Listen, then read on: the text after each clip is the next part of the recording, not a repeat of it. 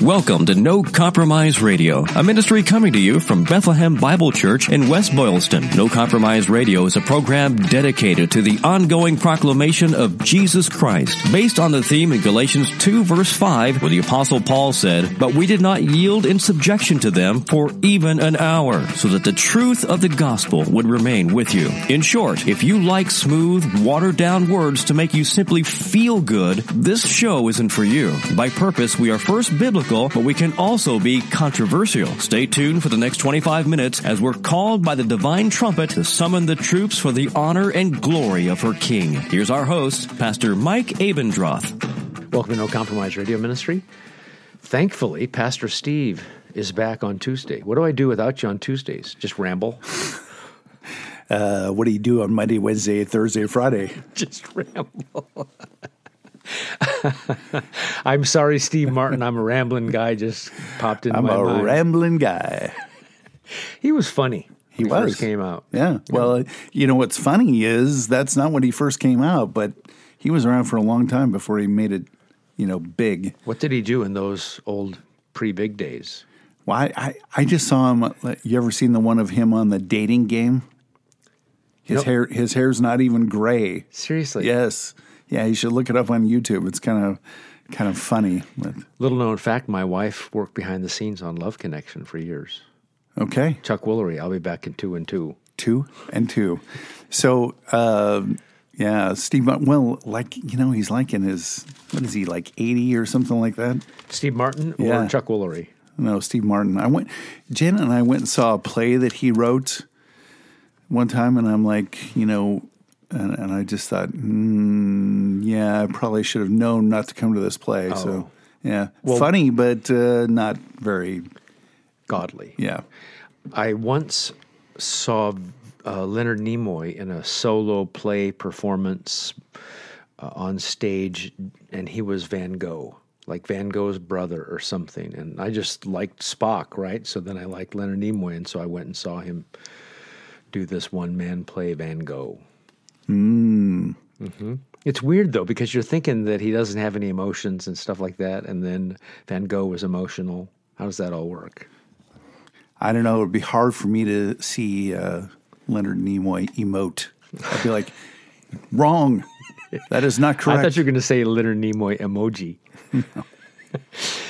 Pastor Steve, we could talk about all kinds of things, the Doug Wilson stuff, Federal Vision stuff, eternal functional subordination stuff, all that. But today, we're going to do something else. We're going to look at golf, the state of theology. Okay. Now, I think it's the 51st state, don't you? I believe it is. How are we going to annex this without causing a lot of uprising? Well, I think if the populace is in favor of joining the union, okay, enough of that. Probably every other podcast has gone over this, but they don't do things like we do. So we're going to own... To their credit. To their benefit. The stateoftheology.com. This is the study that Ligonier/Lifeway just put out a week or two ago, and we're going to talk about it today on No Compromise Radio. All right, then. So, Steve, they polled a lot of people, from 2016, 2018, 2020, and now we're going to talk about 2022, about a variety of evangelical concepts of the Bible. Do the people agree or disagree? But I think in this first show especially, let's talk about what it means to be a Christian per Lifeway as they poll the people. In other words, who are they polling? Baptists, Presbyterians, or people in the OPC church?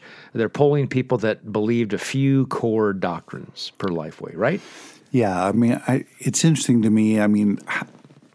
I have a little bit of a difficulty just with the way they do things, because they'll have some questions where they ask where they report the responses for adults, American adults, and then they have other ones where they do the evangelicals, and it's not always obvious to me which are which. I mean, maybe they have a better way of doing it, but anyway, let's just talk about the 4 ways that Lifeway identifies who is an evangelical.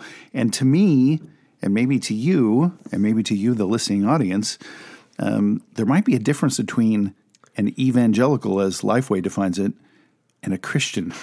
As the Bible defines it. Yeah. I mean, that would almost be a good question if you're at home listening today and you think, all right, I need to survey Christians. How do you find out who the Christian is? Right. So, I mean, these are the four things the four factors that they identify or, are required to be an evangelical. Number one, the Bible is the highest authority for what I believe. Okay, let's talk about that.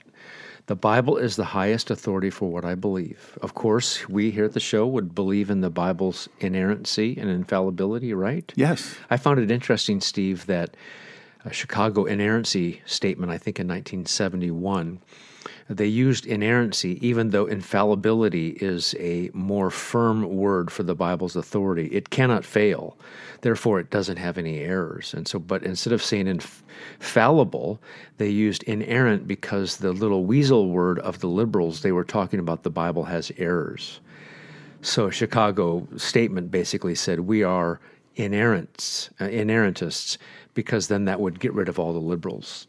I believe that the Bible is the highest authority for what I believe. Yeah. Sola Scriptura, it's the final authority. Are there other authorities in the world?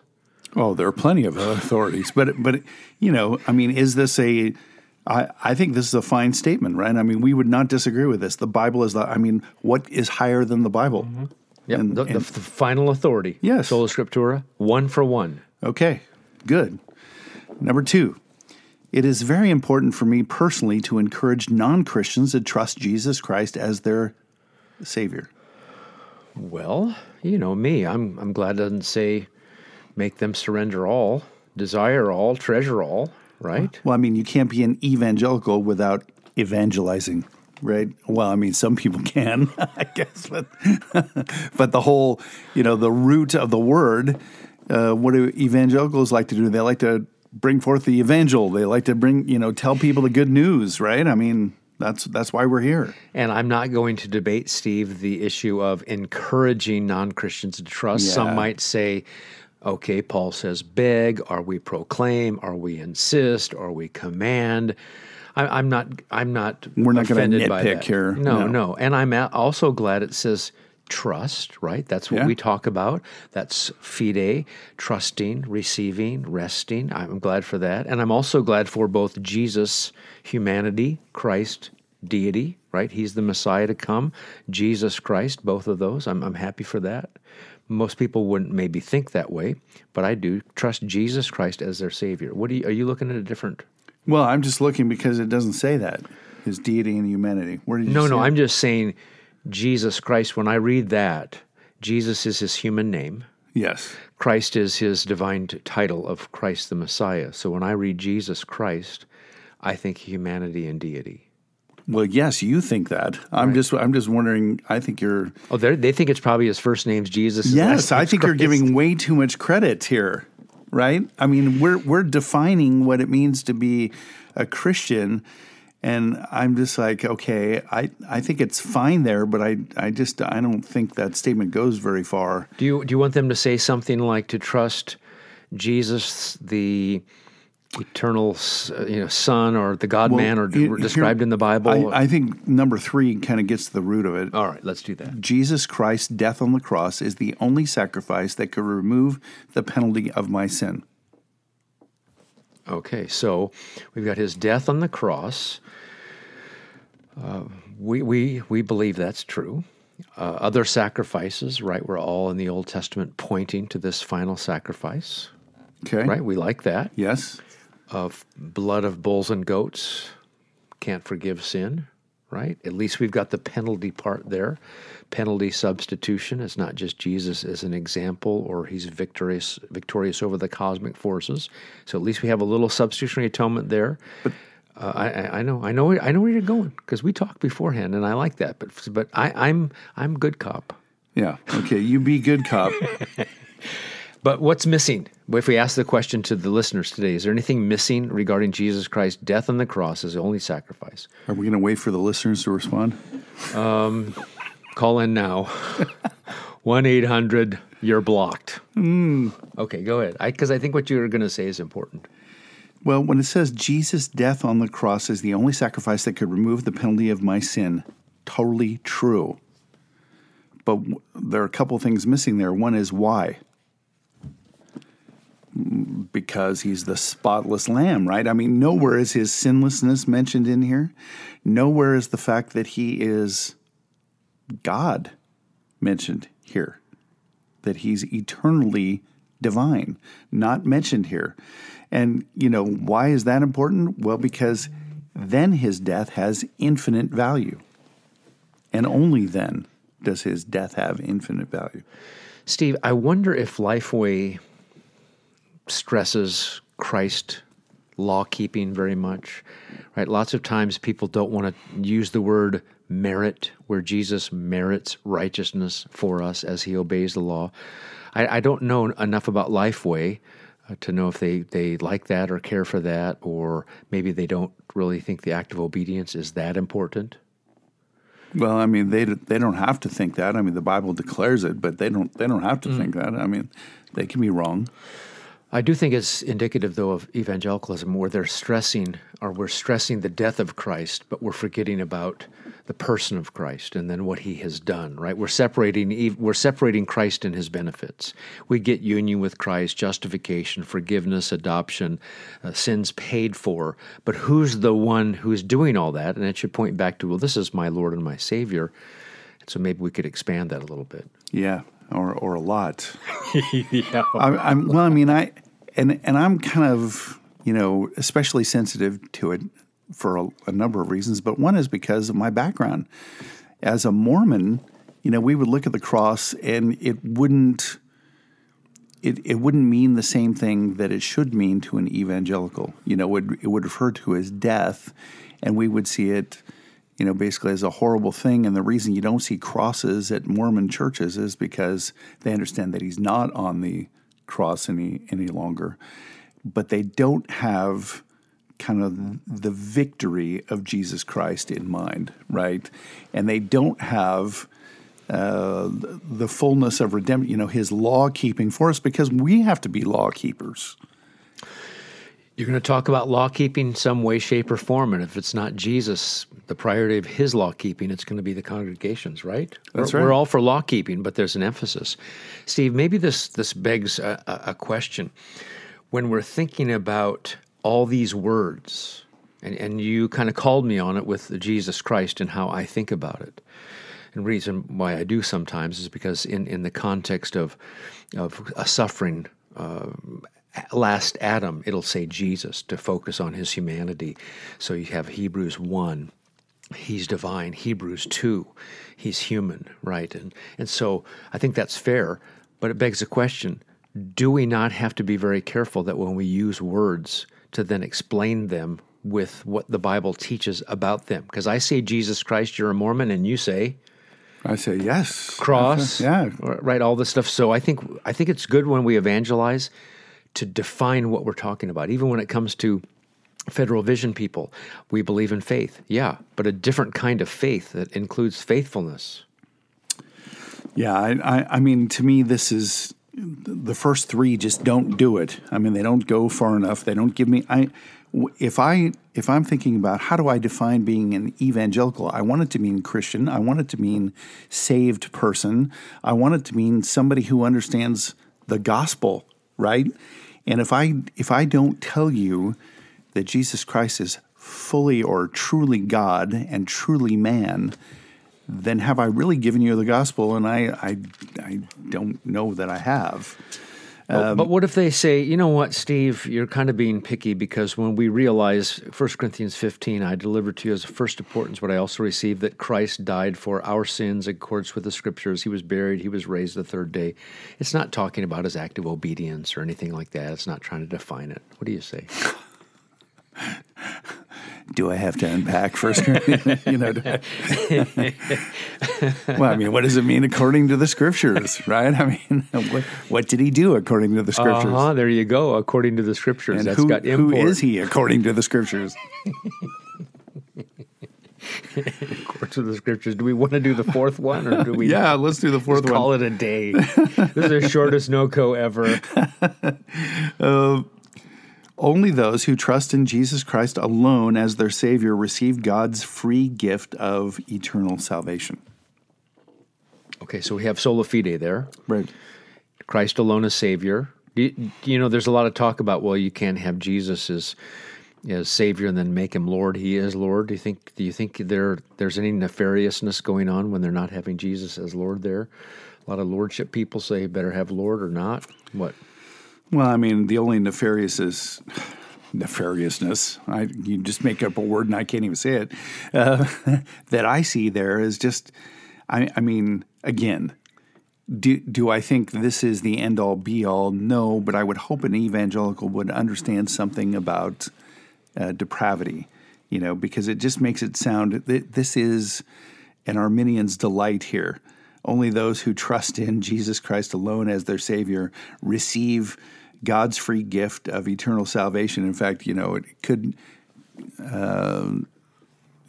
could just be a Pelagian's delight. I mean, it's pretty it's pretty free willy there. Maybe they're trying to phrase this in such a way so that they can get Calvinists, Arminians, semi-Pelagians, Pelagians, Mormons, Lutherans, Jehovah's Witnesses. So this is a pretty Buddhists. This is a pretty wide net that's cast, yes. right? So Methodists could certainly believe these things, probably even Mormons, right? I mean, it's. Let me see. Is there anything that other than the first one, and they could arguably say that they would believe that the Bible is the highest. That it wouldn't be true, but they could maybe mumble through it. It's important for me personally. Yeah. I mean, I'd say this is 90% of the way to Mormonism. All right. Well, but at least to their credit, the Bible's what I believe. We'd like everybody to believe in Jesus. There's no other way to get your sins forgiven. That's right. And you have to have just trust alone in Christ alone, or trust in Christ alone. Yeah. Okay. So now, knowing that we're talking to those kind of people, they did a survey. So we wanted to spend a little time on this Lifeway Research 4 statements so you know what kind of people give these responses. Yes. Is that it? It's pretty important because when you hear some of the responses, you're just going to go, huh? So that will kind of explain why they're so off. Yes. Right? Okay. So the first one, and now Ligonier Ministries kind of gets involved with Lifeway. I think if Ligonier did those 4 statements, they'd probably be a little different. Yeah, they'd tighten it up a little bit. Yeah, but then there probably wouldn't be very many responses. Well, they'd have a hard time finding evangelicals. They'd only be able, I mean, and you know this because we go to some of these different conferences, and it's amazing. You start touring around these conferences, you start running into the same people or, very similar mindsets. You don't run into a lot of random, broad evangelicals. I mean, some, but not as many. Agreed. Okay. The first one is, does God change? They talk about the world, everything changes. The Bible affirms that the triune God is omniscient. He knows all things. Immutable meaning that he cannot and does not change. Malachi 3, Isaiah 46. So, does God change? If you had to answer the question, listener, does God change? What would you say? Okay, Steve, Well, any comments? Do you want to tell us the adult findings? Well, obviously, he does not change, right? I mean, and again, for Mormons, the answer is yes, because God's just like us, only a little further down the road than we are. But yeah, this is U.S. adults finding, not evangelicals. Not yet, anyway. I think there is an evangelical response. Yes, so first we're going to talk about U.S. adults. Okay. Right? Just people in Judeo-Christian America, right? And it's 51% believe that God changes, i.e. he learns and adapts to different circumstances.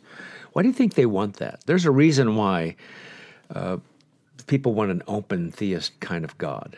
Well, I think it comforts them to think that he's somewhat like them, you know? So, I mean, if you don't want a God with objective standards, if you want a God who's malleable, who's changeable, who's flexible, and who will accept you as you are, you can't have a God, this God of the 10 Commandments thing, man, I can't do that. I think also, Steve, if they believe and they believe this rightly, that God is transcendent, he's above us, he's not like us, I am God, there's no other like me, then how can such a divine being relate to us or comfort us or give us any kind of sympathy or anything like that? And instead of dealing with the incarnation and then some of God's eminent attributes of how he's close to us, but specifically the incarnation, they make God change. Instead of Jesus assuming human flesh, and we can understand closeness of God via that, right? He's walking on the earth. Then they say, well, you know what? With his covenants, once he makes a covenant, now he changes and he becomes closer. And I think that's what they're wanting. They want a transcendent God who is close. And instead of looking at the incarnation, they say, well, we think God changes. Right. Yeah. And I mean, changes for the good? I thought he was great. Change for the bad? I thought he was great. You know, I wonder if they could, ask American adults this question, how many of them would agree with it, which is, I learned most of what I know about God via Facebook. Memes, meme God. Yeah, and I think for most Americans, I think that is true. And what is the God of Facebook like? Well, if you die, the God of Facebook takes you into heaven, and the God of Facebook, is now that's a good radio show. The God of Facebook. He can't wait to have you. He's chomping at the bit. Chomping at the bit. I almost corrected you because sometimes Steve is very helpful to me if I say, a certain slogan. What I'm going to tip. I used to say, you're going to tip my hat, and then tip my hand, tip my hat. So he's chomping at the bit. Yes. Yes, okay.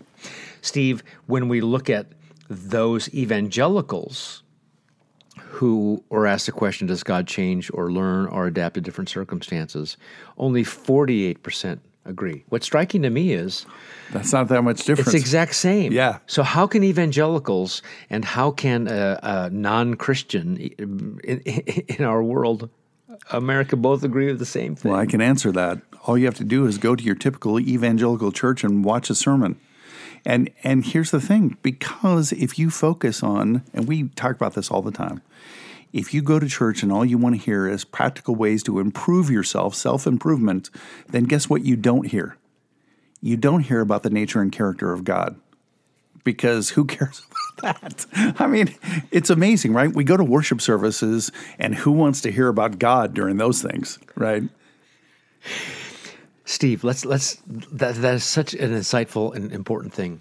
Why is it important then to hear about the immutability of God, where the average person would say, that doesn't make any difference to me. I need to get through the week and how to communicate better and get my wife to like me more, et cetera, et cetera.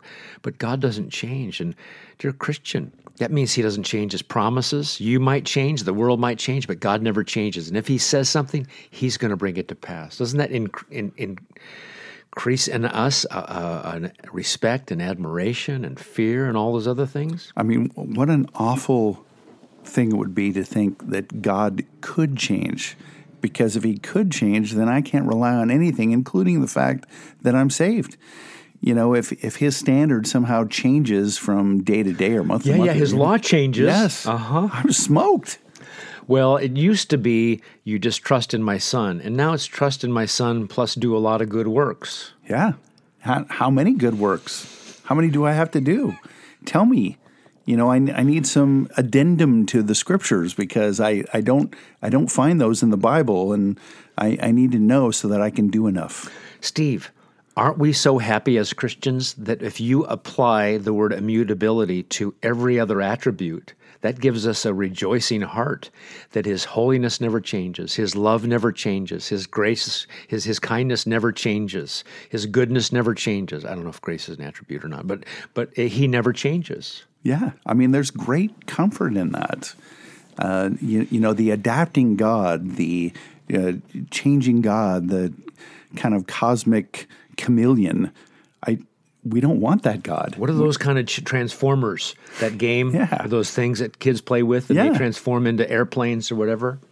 Well, today on No Compromise Radio, Steve and I have been going over the State of Theology 2020, and hey, we got through one question. Excellent. Good job. Good job, guys. Good job. Way to go. I said to Steve today, my back hurts. And he said, well, you're 62. It's supposed to hurt. I said, thanks. So I'm mutable. So is Steve. If you want to write us, it's info@nocompromiseradio.com. No Compromise Radio with Pastor Mike Abendroth is a production of Bethlehem Bible Church in West Boylston. Bethlehem Bible Church is a Bible teaching church firmly committed to unleashing the life-transforming power of God's Word through verse-by-verse exposition of the sacred text. Please come and join us. Our service times are Sunday morning at 10:15 and in the evening at 6. We're right on Route 110 in West Boylston. You can check us out online at bbcchurch.org or by phone at 508-835-3400.